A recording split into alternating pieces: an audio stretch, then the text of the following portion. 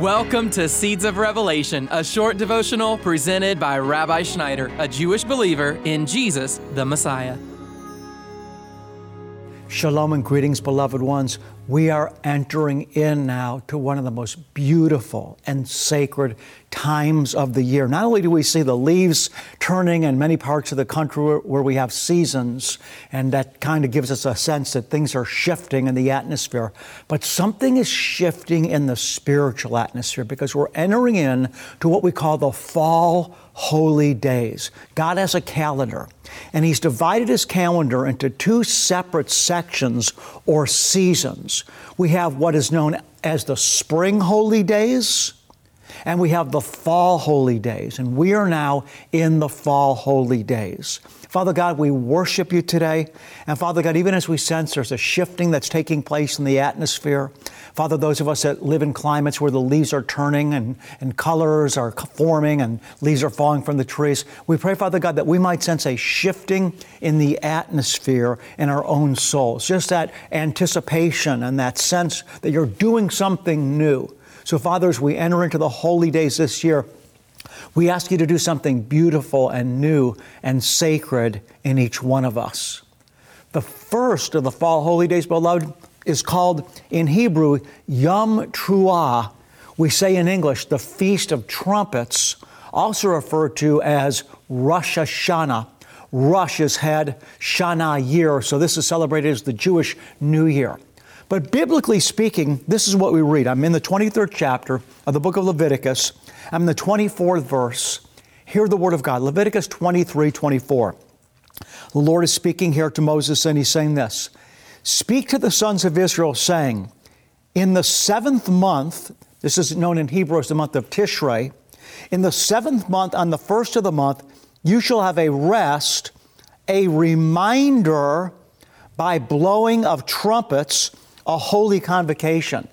So what we find here is when the feast takes place, it takes place on the first day of the 7th month in the Hebrew calendar or in the biblical calendar, and that this day is a day that God's people came together. It was a day of having a holy convocation, and they were to blow the trumpet or the shofar, the Lord said, as a reminder. Now keep in mind that this is the first holy day in the fall holy day season. So this introduces the whole season that we're entering into right now.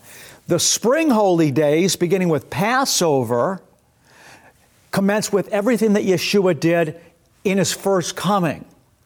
The fall holy days that we're focusing on today are about what's going to happen at Yeshua's second coming.